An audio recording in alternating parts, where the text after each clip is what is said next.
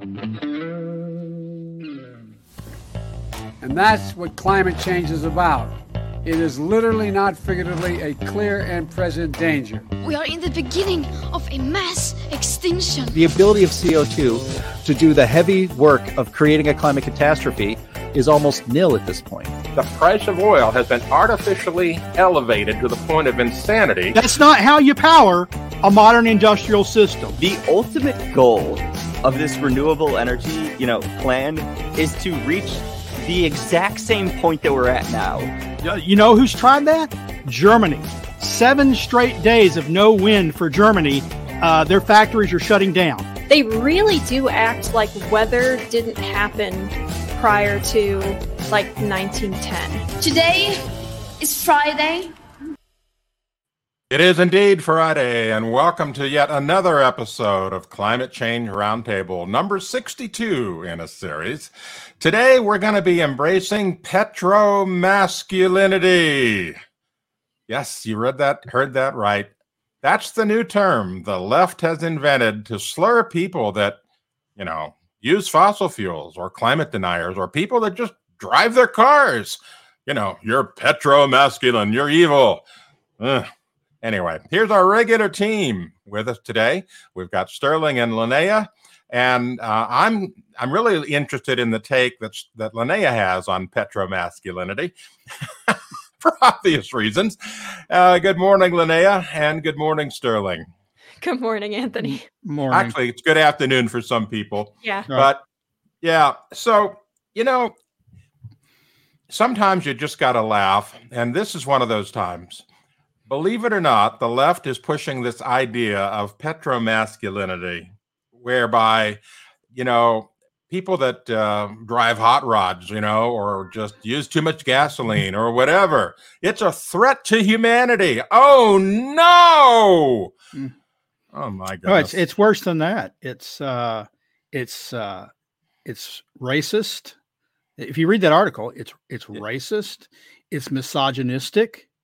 It's because it's hetero white males that are, I guess they're embracing fossil fuel machismo. I don't know.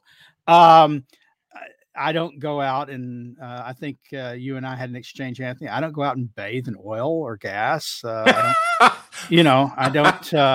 don't go out and hug gas pumps when I'm fueling up. But I'm a big supporter of petroleum and all the benefits it provides us. I never thought of, I don't think when my mom fuels up her hybrid or my family fuels up, they think that they are somehow being, my female relatives feel they are being impressed by,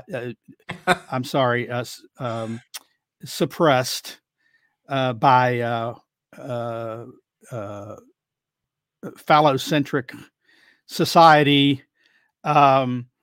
Because they're fueling their cars, but maybe deep in their subconscious they are. I don't know. Yeah. So our resident petro-feminist, Linnea, what do you have to think about all of this? I don't like that word. I would much rather have my gender is going to be petro-masculinity. Petro-feminist doesn't sound too good. Man, everything comes back to the same handful of terms and complaints with them. I mentioned this when, what's her name? Sophia first tweeted that. I mentioned this on Twitter that, intersectionality is everything to these people.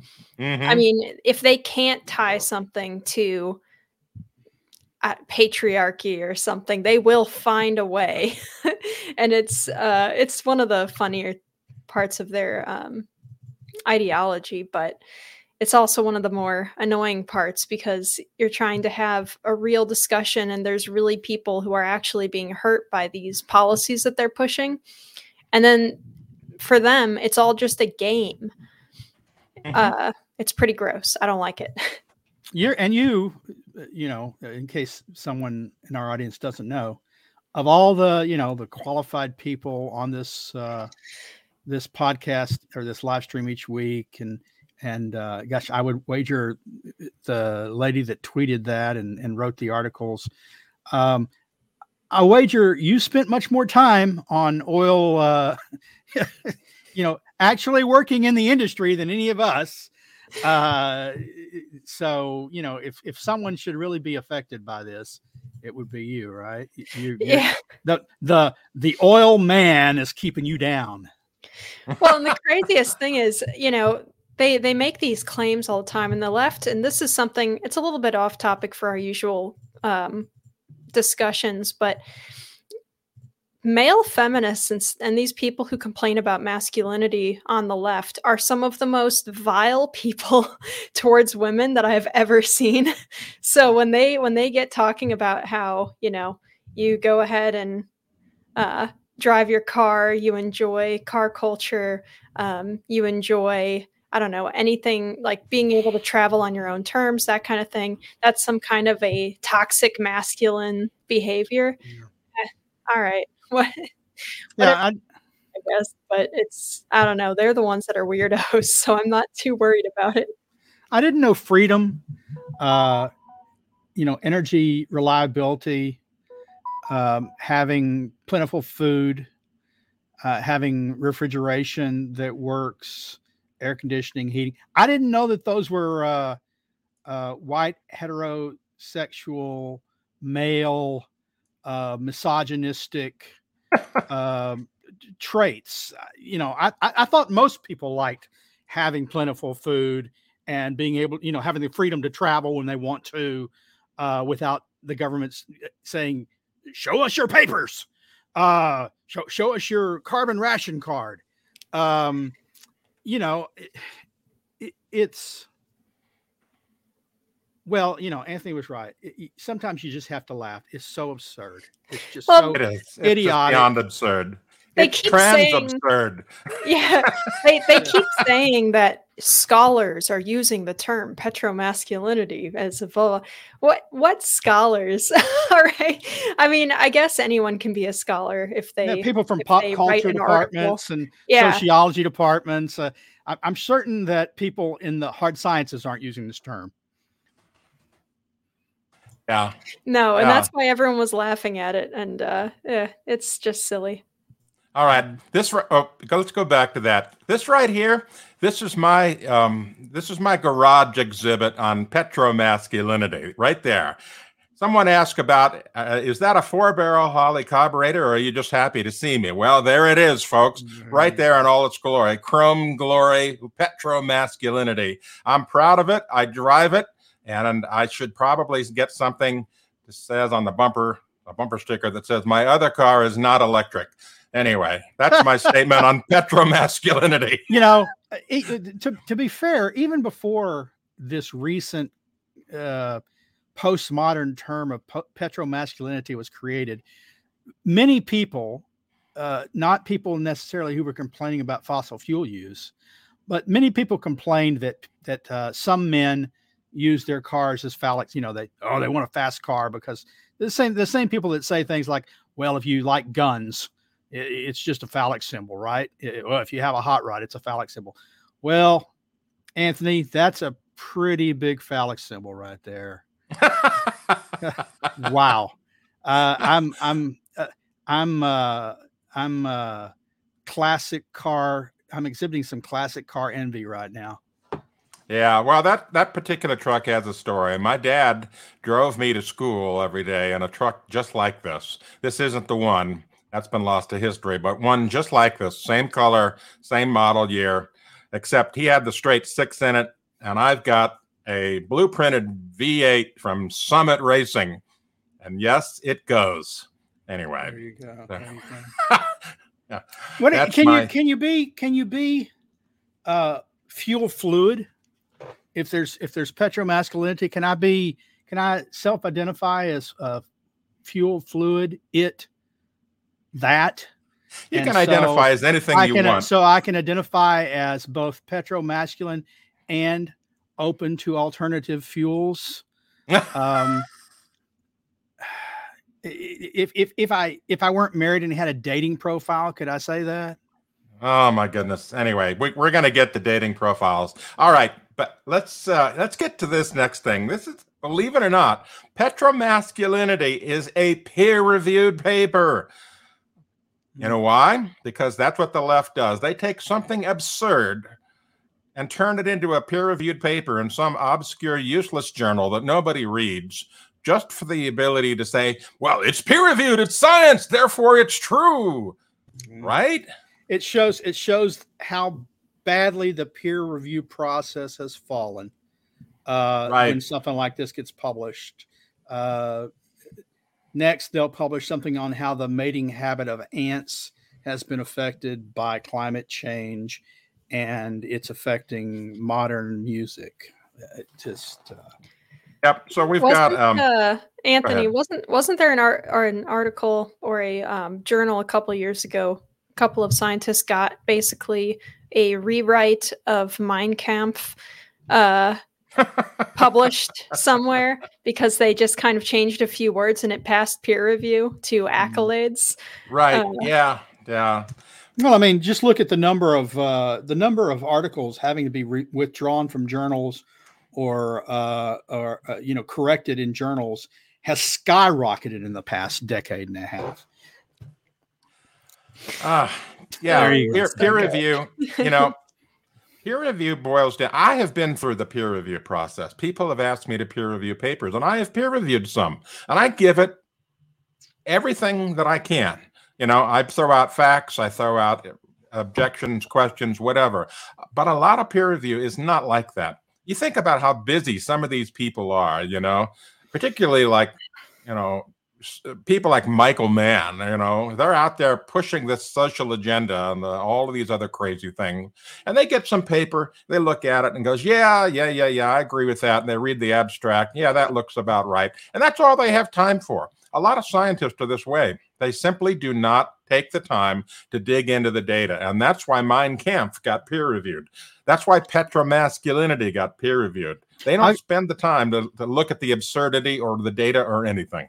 I'll give you a personal example from my life. So when I was doing my graduate work, I was taking a course on decision theory in policy. And the professor that was teaching this course is one of the top people in his field. And I was reading some of these papers and my eyes were glazing over when I got to the weird form, the extended multi-line formulas with X over, with quotation, it's like I'd glaze over and I'd read what it said it was saying. And then I'd read what it said, summarized it as saying. And I went into class one day and because I discussed this with a few of my friends, my peers, and they were all like, I can't, that math, how do I check that math? And so I asked Ned, I said, look, these things have, you go through a peer review process. You're a peer reviewer. You write these things. I said, how many times when you have peer reviewed a paper like this, have you found the math not to work out? And he said, what do you mean? And I said, well, you go and you read the formula and you see if the formula actually produces the result that they say it produces. And he says, well, it's never occurred to me to check the formula. I've never done that once in my entire career. And I said, then how do you know it's right? How do you know it passes them? I thought that's what peer review was. He goes, no, I can't think. He says, I can't think of a single person that I work with in this field who's ever checked formulas to see if they did the math right. Well, that's peer review. You know what's going to happen next? Somebody's going to input a bunch of garbage into Chat GPT and have it make a peer-reviewed paper out of that. And it's going to get published under some name, and it's actually going to be under Chat GPT or some similar AI thing. Mark my word, it will happen. Yeah, what he told us is he says, well, we know that our colleagues know what they're doing, and so we trust that they got the math right. Sterling, you mentioned earlier that you wanted to know if you could put, biofuel, alternate fuels in your dating profile. Fuel fluid. Well, believe it or not. Is it hurting mine? It's not hurting mine. I've been married for 20 years this July. So I know. But I mean, just more absurdity. Is petromasculinity hurting your dating life? I mean, really. If I were dating and any woman asked me anything about petromasculinity, the date would end there. It's like if she said, "Oh, I'm feeling oppressed by fossil fuels," it's like, "Hun, let's get the check. You have a nice evening." Yeah, as the resident single person here, though, OkCupid is probably one of the farthest left, other than specifically left-wing dating apps out there.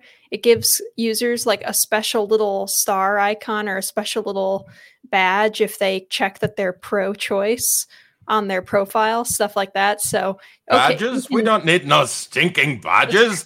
You can pretty much just ignore. You can pretty much just ignore any data from OkCupid because it's super far left. Oh my goodness. Yes, believe it or not. So, it's just crazy. Now, we've got another one about another peer-reviewed publication is asking if petromasculinity and climate change denial among white people, blah, blah, blah, blah, blah. White people. They're actually writing peer-reviewed things about how petromasculinity and white people are a problem. It's just here. You had it, Andy. It's up there. It's just insane what they're going through here. And, I don't know how anyone can write or much less read this stuff with a straight face. I mean, you really have to be brainwashed to think in these terms, in my view. Well, if you were worried about climate, wouldn't it be let's see, coal is not petro. I don't know. Coal masculinity and yellow people, because China is the #1 producer of emissions.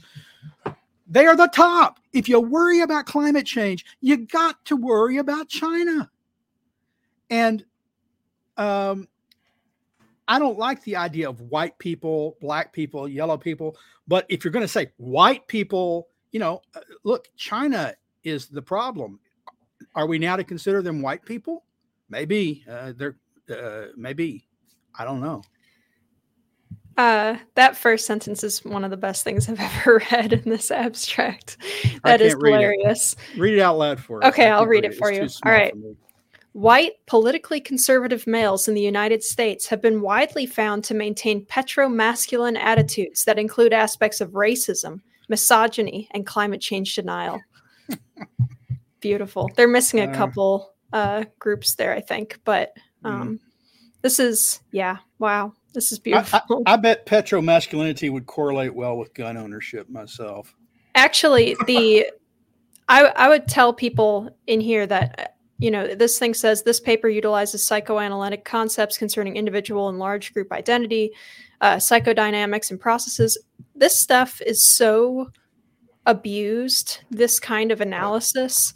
I don't normally, give people directions to go to other YouTube channels, but there's one that I like that is a pretty solid psychoanalysis channel that does a pretty good job of explaining how this kind of data is being abused in even peer-reviewed literature. Sorry, I'm just cannot talk today. And that's there's a channel called Aiden Paladin, and she does a very good job of showing how a lot of this stuff is being abused to push certain narratives. Mm-hmm. And I thought I would have to give a little promotion there. Because it's important that people realize that a lot of this is just junk science, but a lot of people are willing to defer to it because of the terminology, and they claim that they're using all of this well-established psychoanalytical literature to make these points about group identity, and it's bunk. I don't think I'll still worry about it if it happens, but we need to watch out for the diagnostic manual of the psychiatric diagnostic manual to see when they add petromasculinity as a mental disorder in there. We're laughing, but I could see something like climate change denial or petromasculinity getting added to the DSM-5. I could see it because of how politicized it is.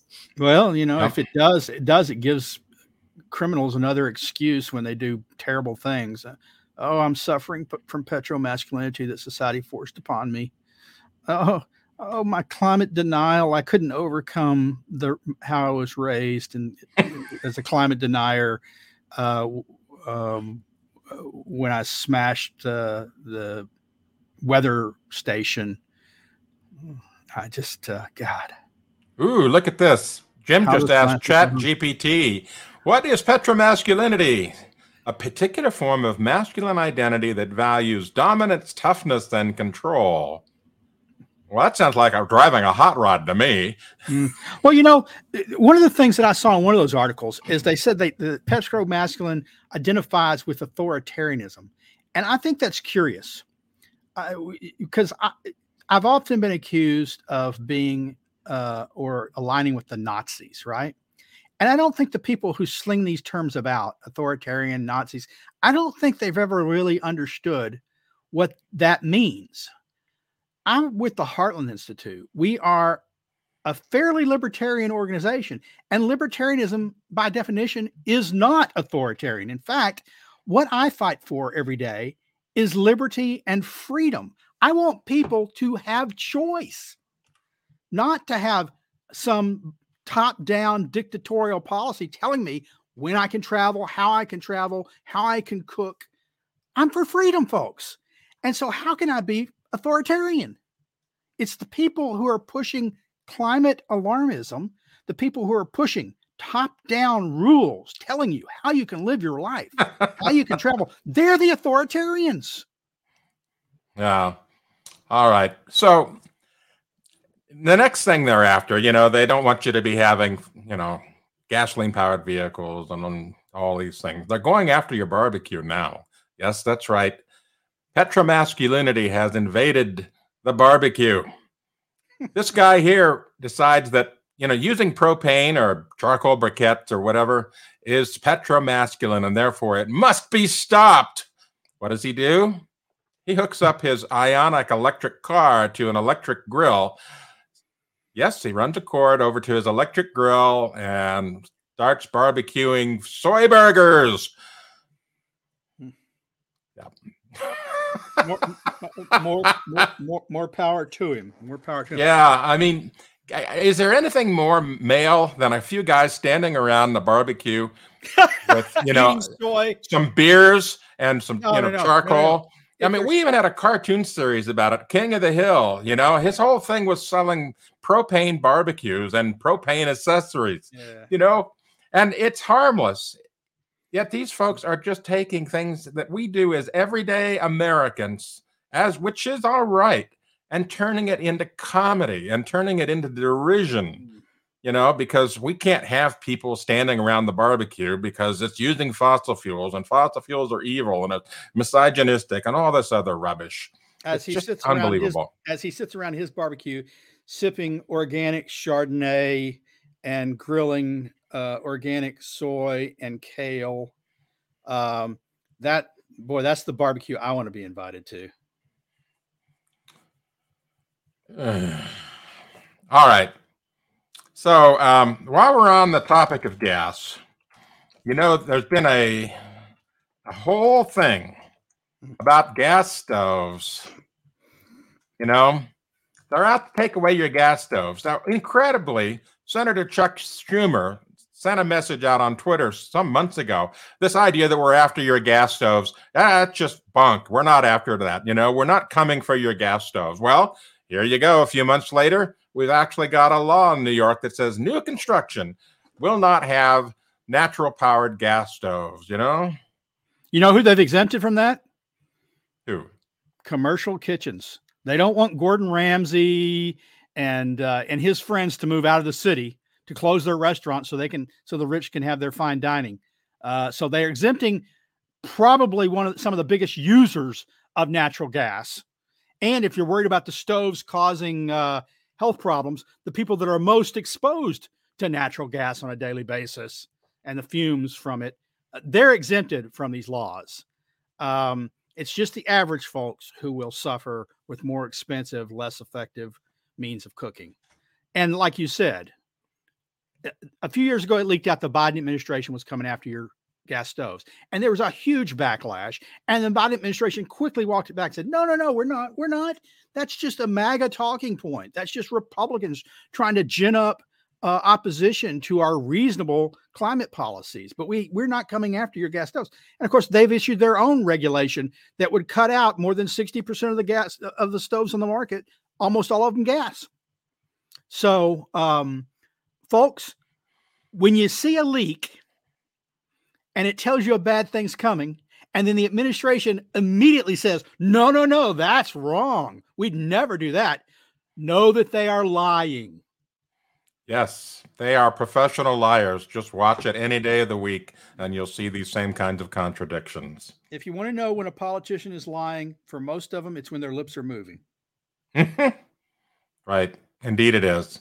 All right. So one of the things that we do here on Climate Realism is we put out knowledge on a weekly basis, not just here on the show, but also on our Climate Realism website, climaterealism.com and climateataglance.com.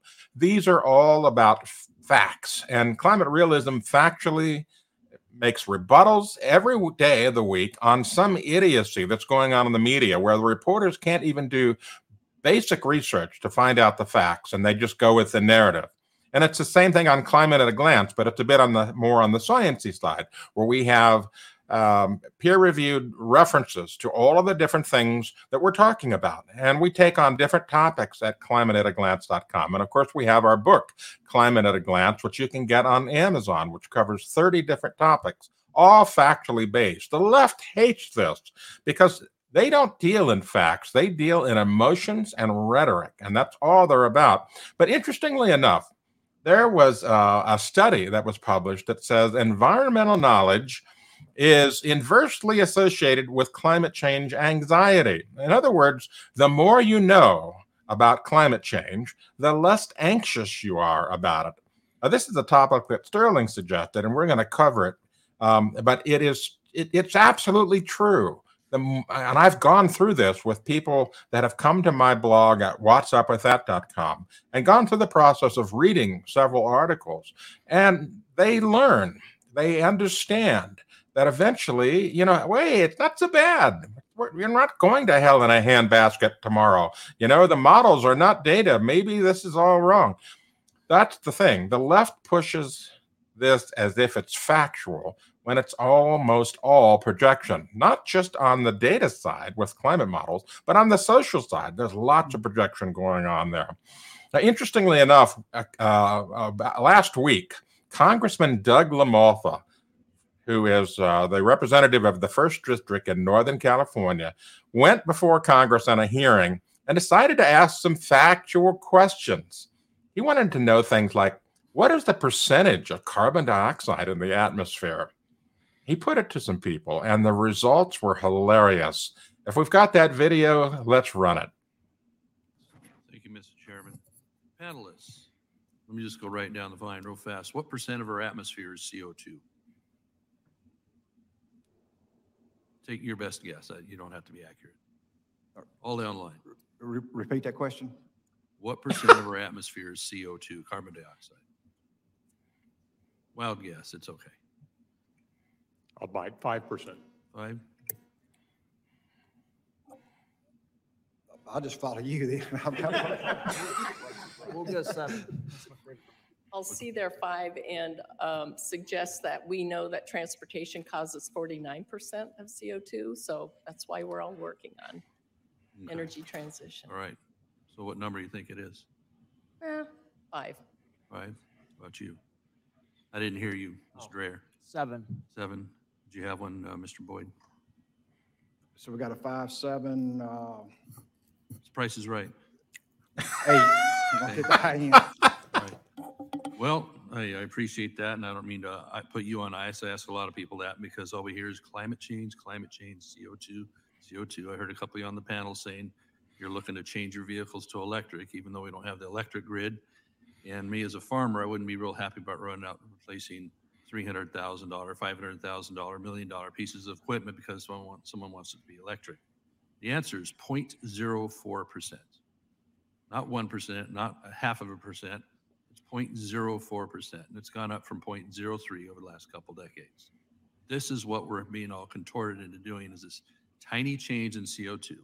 If we get below 0.02, plant life starts dying off. So let me ask Mr. Boyd, what are a lot of your vehicles Tier 4 already, or the vehicles that you know about? Yeah, I think. Anyway, that's Doug Lamolfo, the congressman for the 1st District in Northern California, asking the most basic of questions: how much is the percentage of carbon dioxide in the atmosphere? And these people that are out espousing electric vehicles and changing the grid and changing our energy policy and all this stuff can't even answer this most basic question. And it was hilarious when the woman said, and we know that 49% of the CO2 emissions in the atmosphere are from transportation. It's like, no, we don't know that. The vast majority of CO2 in the atmosphere is natural. Yeah, I know. It's ridiculous, which gets back to that initial, that study. It's like, look, the more you know about the science of climate change, not, the idea, which tells the science of climate change. The more you know about the actual science, the less concerned you are about an existential threat to survival. These politicians must know almost nothing about the science if they really believe what they're saying when they say the seas are going to swamp Florida and it's an existential threat to human survival. I don't know how many times I've heard the term existential crisis, existential threat. If they really believe that, they just don't know the science.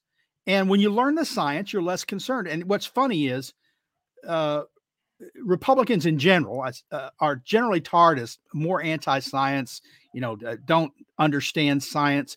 And yet poll after poll shows when regular pollers, not push polling, Gallup or Pew or, pick the polling service, when they ask particular people by political party about science questions, it turns out Republicans almost always do better than Democrats, who say they're the party of science, that they follow the science, and yet they don't know the science.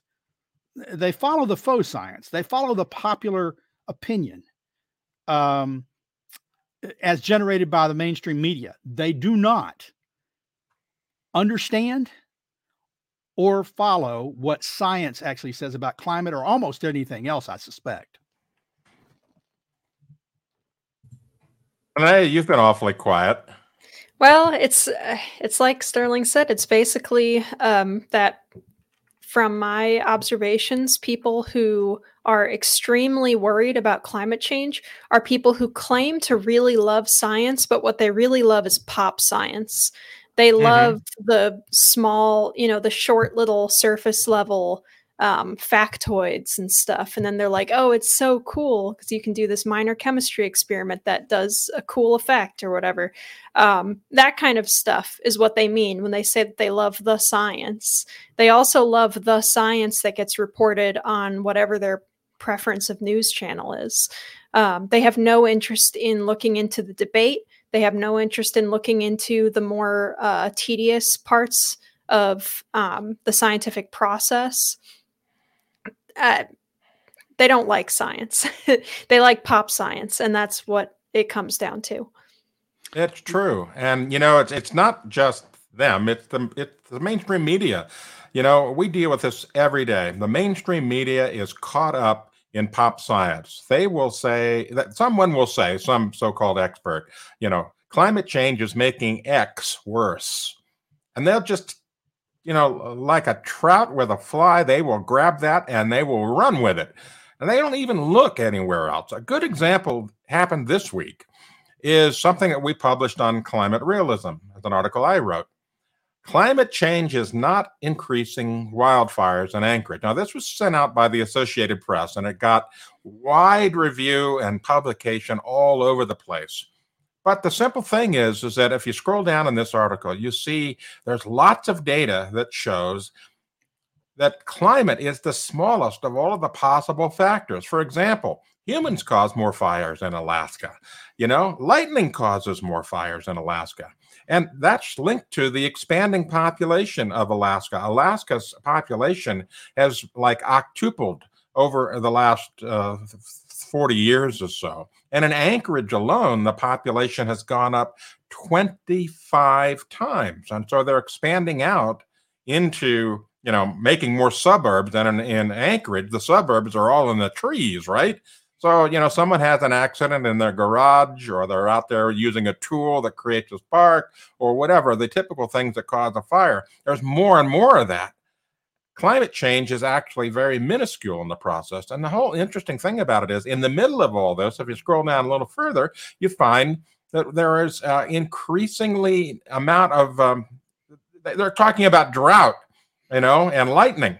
Well, more frequent lightning in Alaska has to do with the fact that humans, when they have population centers, create more what's called condensation nuclei. And the condensation nuclei are tiny particles that seed, precipitation. And thunderstorms develop from that. And so more lightning is directly correlated in a peer-reviewed paper to having more condensation nuclei. And then finally, if we scroll down a little bit further, there's the fact that it's actually getting wetter in Alaska, increased precipitation, yet they're talking about drought and climate change. It's just absurd. Yeah, they actually, it's an interesting article because they actually have some of the data and then they ignore their own research about the data. It's like, we have a narrative, we'll throw in a few facts, but we'll dutifully ignore those facts because they don't actually fit the narrative. That's the most astonishing part of a lot of these papers. And especially if you get into reading the literature that they cite, it's distressing if you're a person who's really trying to find the truth, because you'll read these papers in the abstract. It'll say, we have found that climate change is causing X and Y. And then you read the actual body of the paper, and it doesn't show that. And you don't even have to be an expert in whatever field they're in to see that what they're claiming is an exaggeration at best, totally made up out of whole cloth at worst, in the papers themselves. And what I think is happening, and I'm going to put my little tinfoil hat on, what I think is happening is that they're specifically generating papers to use to generate news articles to attribute climate change to things. I don't think, I think that these papers that they cite a lot of the time are made specifically so that they can be cited in newspaper articles like this. I agree 100%. I've seen a lot of articles that are written in such a way, peer review articles that are written in such a way that they include key phrases in the abstract. And these key phrases are like dog whistles for some of these reporters. They look at that. Ooh, yeah, I remember writing about 2 months ago, and all that stuff. And they zero in on it. And then someone like a reporter at AP, Seth Borenstein, for example, who's probably the worst of all with this stuff, he gets one of these things and he just runs with it. And he doesn't look into the data. He just accepts whatever is said by the press release coming out of the university or the abstract in the paper as fact.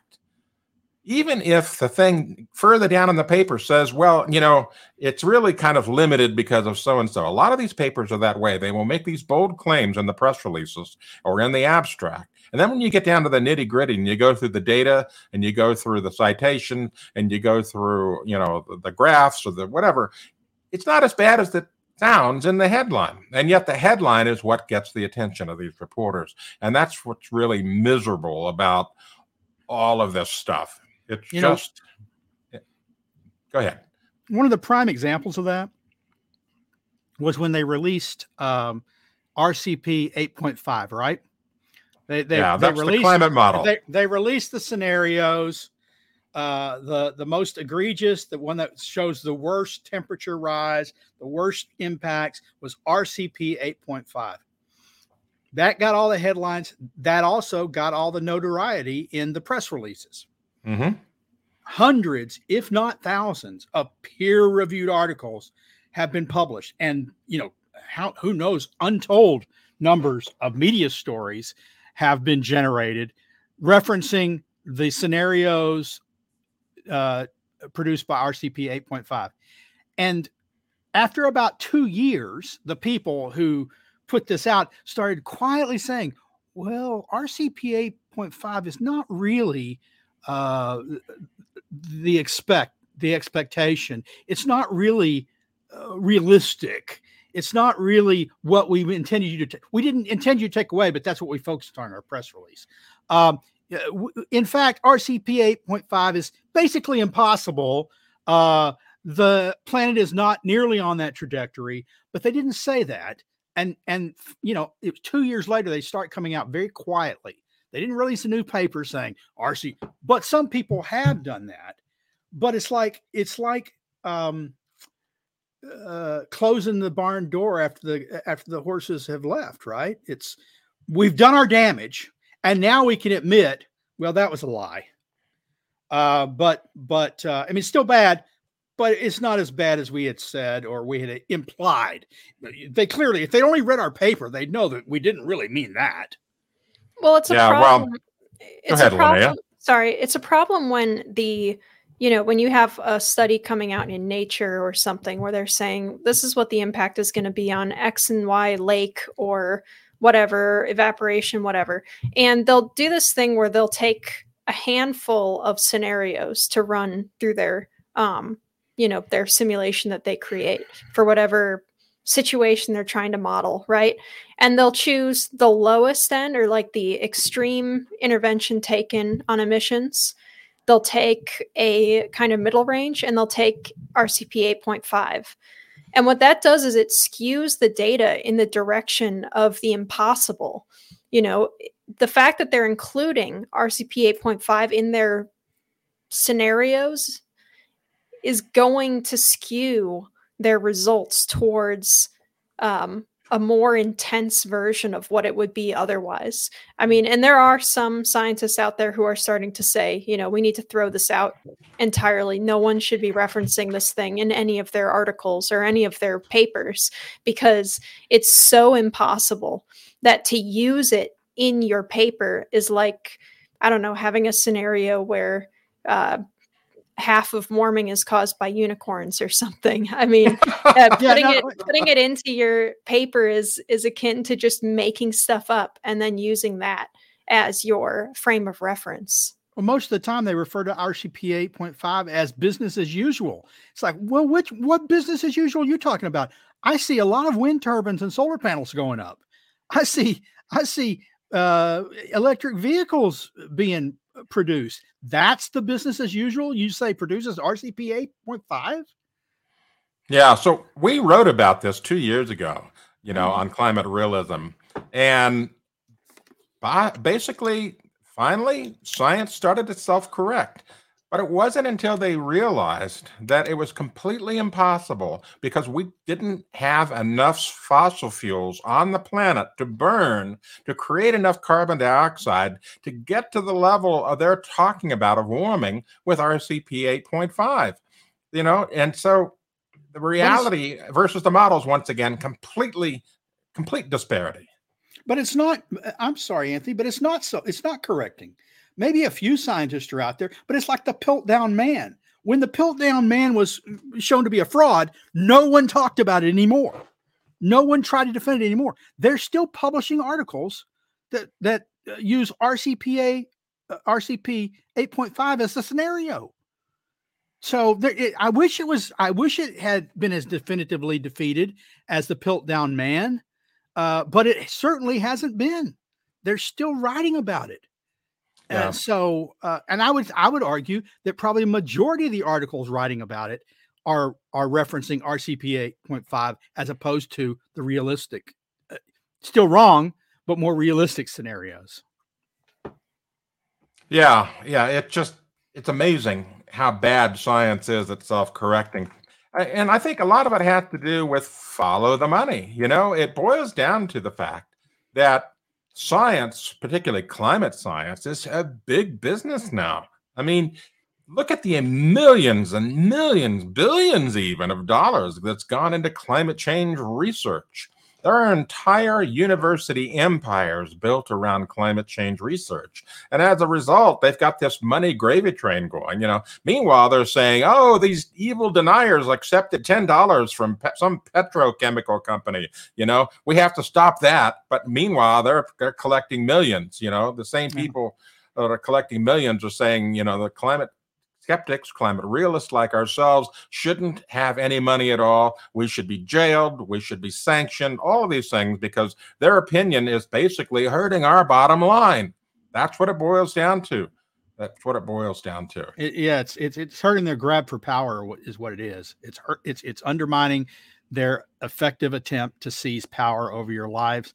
And Eisenhower warned about this in his farewell address. Right, he sure did. Everyone remembers the military industrial complex. This whole second half of his speech was about the dangers of big science being co-opted by government. Right. And almost all climate science is funded by government. Yeah, there's some other organizations out there that are funding climate science, but the big dollars is coming from government. And of course, all of the data that we get, the surface temperature data and everything, is all gathered by the government. The National Weather Service and NOAA gather all the climate data, not just for the United States, but for the world. All the stuff that's elsewhere in the surface temperature network goes through NOAA. And so they essentially have a monopoly on the data. They have an essential monopoly on the funding. So what does that leave you with? A monopoly in education in the universities, that climate change is a big business and it's all monopolized thanks to money. All right, so we're going to move on to some other topics here, some of the things that have been in the news this week. For example, wind turbines have always been a topic that we've talked about. So they put up one at a high school because, we want to educate all these young students about the value of wind power. And what happens? It falls down. Yeah, fortunately, no one was hurt or killed. But, gosh, what a message to send, right? You got to be really. It's really fortunate they didn't site it closer to the school itself. Yep. And when one of those things collapses, anything underneath it's crushed. Yeah, that's true. That's true. It's just amazing. I remember 20 years ago being on the big island of Hawaii and being at what's called South Point. And there was a wind turbine farm there, one of the very first. And this thing this had huge monster turbines, a lot like these. And these things were standing there as like derelicts. They almost all of them were broken. They were rusted. They were broken. They were silent because things, in the gearbox or whatever had broken, and they just didn't work anymore. And yet they're just left there to rot. In Hawaii, they don't have the landfill space to dispose of wind turbines, so they just leave them rotting. Standing monuments to failed energy is what I consider them. Yeah, they're like what are those things on Easter Island? Those monoliths on Easter Island. That's what they looked like. Failed culture. Right. Yeah, I don't know if the wind blew it over or whether it was metal fatigue or whatever, but I do want to tell you an inside story, and you'll only hear it here, about wind turbines. My brother-in-law happened to be the president of the Cincinnati Gear Company, a company that made large gears and gearboxes and things like that. They made gearboxes for ships for the U.S. Navy. Monster gears, things that are like 8 feet in diameter, that kind of stuff. His company got into the business of making gearboxes for wind turbines in Southern California at the Tehachapi Wind Farm.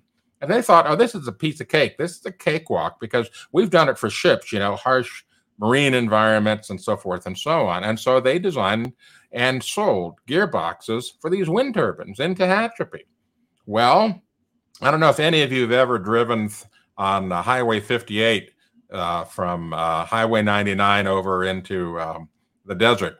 But if you drive that, you'll see all these wind farms. I mean, they're all over the landscape because there's huge winds that run through those passes.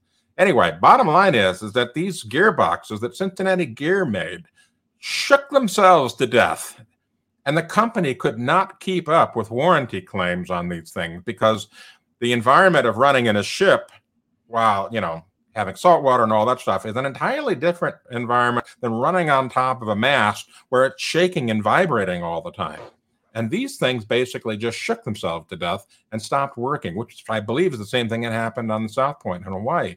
As a result, the company went bankrupt. Cincinnati Gear, kaput, because of getting into the business of providing gearboxes for wind turbines. Yeah. How you like that? People think they maintain themselves and they don't. Yep. All right. Next topic. Oh, go ahead, Linnea. Said it's major industrial equipment, and it's not kind of equipment that's kind of has an energy density of any kind. It's super spread out and everything, a little harder to maintain than one factory sitting on half acre. No, it's way more than a half acre on bigger electrical generation facilities and stuff. But man, it's not working out for them at all. Oh, no, it is not. I've heard some stories of them flinging their blades across highways and stuff when they just explode mid turn. So that's kind of fun. Not so good. It's not working for ratepayers and companies and homeowners. It is working for the big businesses that are profiting from it. They're making money hand over fist. Those politically connected industries. Yeah. Okay. Oh, thanks, Andy. Yes, there it is. Those things just rip themselves apart. You don't even need tornadoes for those things to fail. No, yeah. If the brakes fail during high wind, it's over. Yep. All right, final topic for the day, pollen. We've got this article on climate realism that Linnea wrote, where NBC News is saying an increase in pollen indicates plants are thriving. It's not bad news. Well, we've known this because the amount of carbon dioxide in the atmosphere has increased, and NOAA satellites have looked at the greening of the planet and found that over the last 30 years, an area the size of the United States has gotten more green with plants because of increased carbon dioxide. But basically now what they're doing is saying climate change is causing more pollen, Linnea, what's this about? Well, they hate plants. I'm convinced that some of the worst of these people are like the mayor in the Lorax, where he just wants everything replaced by artificial trees and stuff. Because so they want to not have global warming because the onset of spring occurs a little bit earlier. They're saying it occurs maybe a few days to a little more than that. Earlier compared to the beginning of the 20th century. It's really hard to find a negative to that because you're increasing your planting season for crops. If it's good for wild plants, it's going to be good for crops. They're saying that this is a problem because older people are starting to get seasonal allergies that they didn't have before because there's more pollen in the spring, and maybe it's earlier. I had pollen allergies for the first time in my life this year, but I moved to the Southeast and that will do it. It's got a lot worse pollen burst in the spring than other places. I think it's pretty much famous for how bad the pollen season is. But, a lot of people apparently are noticing this, or at least these doctors are saying that they're noticing more people coming in for allergies. I'm very skeptical of the data that they claim that there's 20% more pollen in the air over the last 30 years. Kind of questioning how they're measuring that. I don't think that we've had pollen reports for very much longer than that. So I'm not really sure where they're getting that from.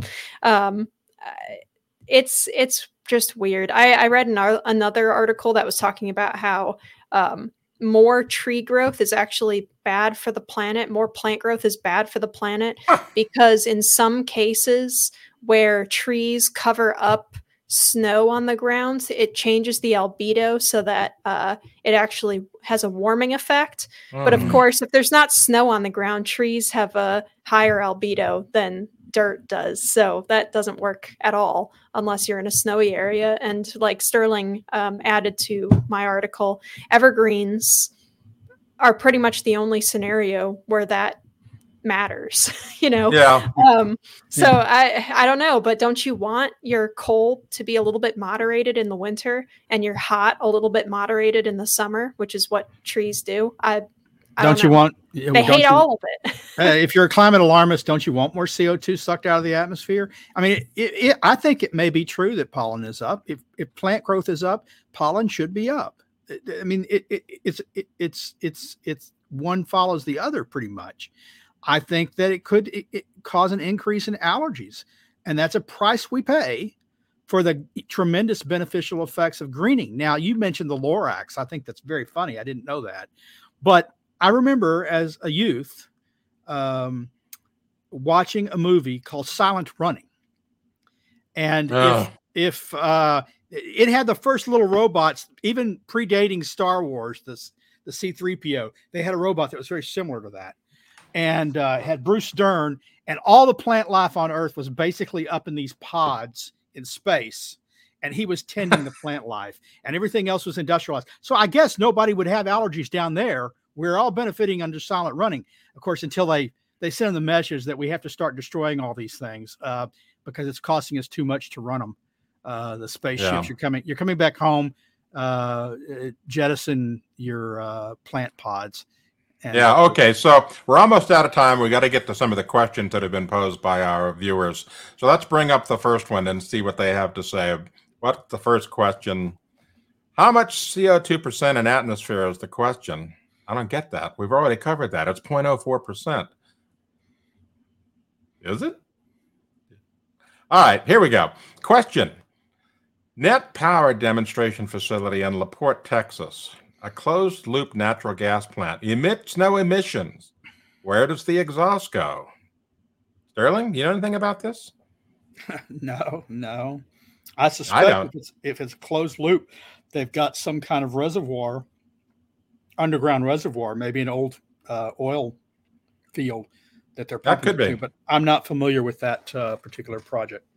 All right, next one. I see these commercials on television. Put solar on your house. They state it pays for itself in 10 years. Government subsidies will help you pay. And what's the viability of a solar panel? Well, I've put up in my lifetime 3 solar panel projects. One for the school system in Chico, California, when I was on the school board there. And then 2 on my homes. I did it not to save the planet, but because it was the only hedge against increased electricity prices with PG&E and all of their greed. And the bottom line is this. Crystalline solar silicon panels have a usable lifetime, somewhere between 20 and 25 years. If you're lucky, you can get them paid off somewhere in around 10 or 15 years. And then after that, it's all gravy. But the bottom line is that you've got to figure out what to do with them after that because they stop producing. They slow way down. The molecular structure changes and they're not as efficient. So do you keep running them until they break or do you replace them? What? So we've got a big waste disposal problem coming up here, folks, in the not too distant future of all these solar panels that are going to go dead and stinking. And I'm not even convinced that they pay for themselves. I mean, while you're paying them off, you're still paying for electricity because you're still hooked up to the grid paying.